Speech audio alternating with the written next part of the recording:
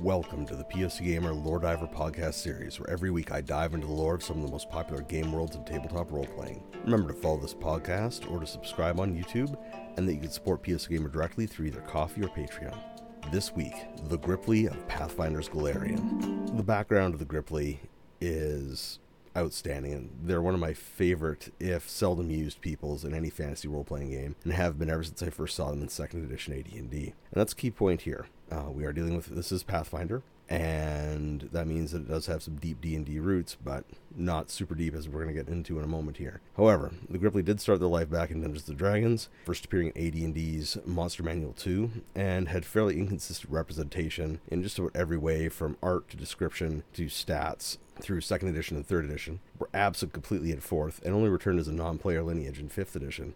And that's pretty much all there is really about the Grippli. They were never expanded on or even really utilized particularly well in Dungeons & Dragons. However, they have had much better luck in Pathfinder's Golarion setting. And as Paizo was able to provide me with a copy of the Mwangi Expanse book for reviewing, the Grippli seemed like a natural point to kick off my dive into Pathfinder's Lost Omens era lore. In Pathfinder, the Grippli first appeared in 1st edition's Bestiary 2, and they were expanded on in that edition in the Inner Seas Races book, The Heroes of Golarion, and in the Blood of the Beast Player's Guide. Now that we've moved into the Lost Omens era, so the 2nd edition of Pathfinder, the Grippli have returned in the Mwangi Expanse book as an uncommon ancestry, and with a number of really great options to create a Grippli adventurer. And this is through their heritages and feats they could select as Grippli as they advance through levels, which are really cool. Now, making it from 1st to 2nd edition are things like their location, so where the Grippli are.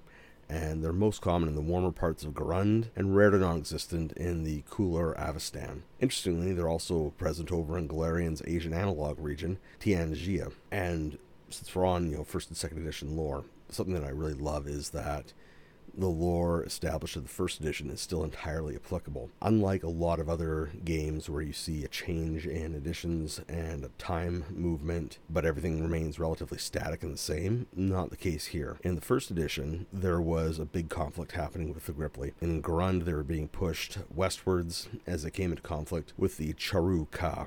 I'm not sure if I'm pronouncing that properly, but that's how I'm going to go for it, who are followers of the demon lord Angasan, which is a great plotline and potential set of adventures in itself. Now, for the people out there who are unfamiliar with the Mwangi Expanse and Garund in general, Cheruka are a demon baboon race that worships a demon lord and raises dead bodies to turn into more of themselves. They're pretty monstrous. The fact that the Grippli were in conflict with them and weren't wiped out, pretty awesome. Now, moving into the 2nd edition, their expanded lore in the Mwangi Expanse book is solid, rock solid. The migration is largely ended, and instead of just being scattered out and ignored, the Grippli have actually become an established part of the larger world of the Mwangi Expanse. So much so that they're serving as mercenaries, adventurers, and are intrinsic parts of the communities that they are in.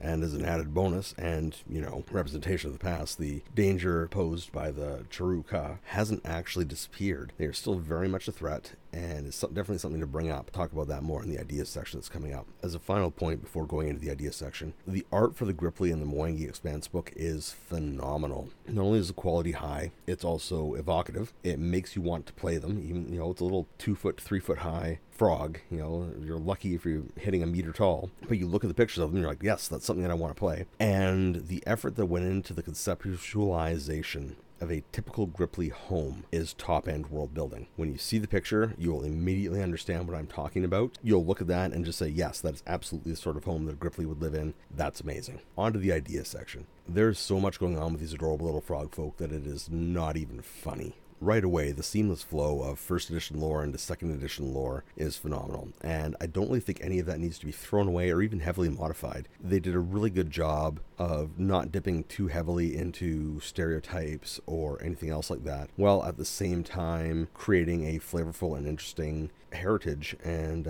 ancestry that would interest people to play. And that doesn't mean there aren't options, though. So one of the strengths offered by the Grippli in the 2nd edition comes from the heritages they have, covered by a bunch of frog-themed abilities that they could develop as they go up through levels, giving the GMs and players alike a lot to work with. You could choose things like poison skin, snap tongue, so you can shoot your tongue out at stuff. Another one essentially develops the ability to glide, Very cool. And in addition, there's some cultural traits mixed in there as well, so that if you decide that you want to have cultural aspects to your player character, you can do that. On a global scale, the Grippli are easy to fit into any warm forest, jungle, or swamp setting, and there's lots of those, which opens up their potential territory past the usual areas in the game that are mentioned. Hey, remember that uncommon and rare doesn't mean completely absent. So if you have an area that's a warm swamp or a warm forest, there's no issue with dropping a Grippli village into it, even if it's not on Garund.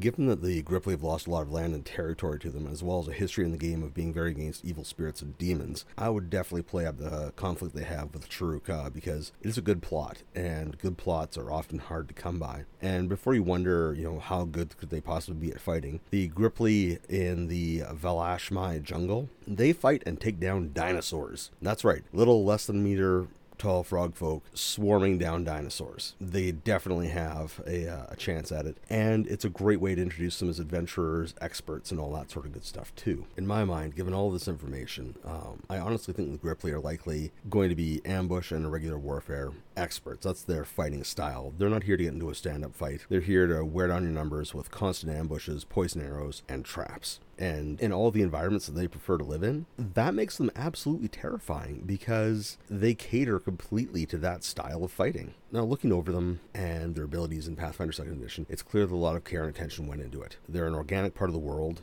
and that makes it a lot easier as both a player and as a GM to use them. So don't sleep on these froggy little adventurers. Give the Grippli a chance, use them in your adventures. You will not regret it. Thank you for listening if you still are. I hope you enjoyed this week's content, and don't forget to check out the POC Gamer website, follow POC Gamer on social media, and a huge shout out to my supporters on Patreon and Ko-fi for making all of this possible.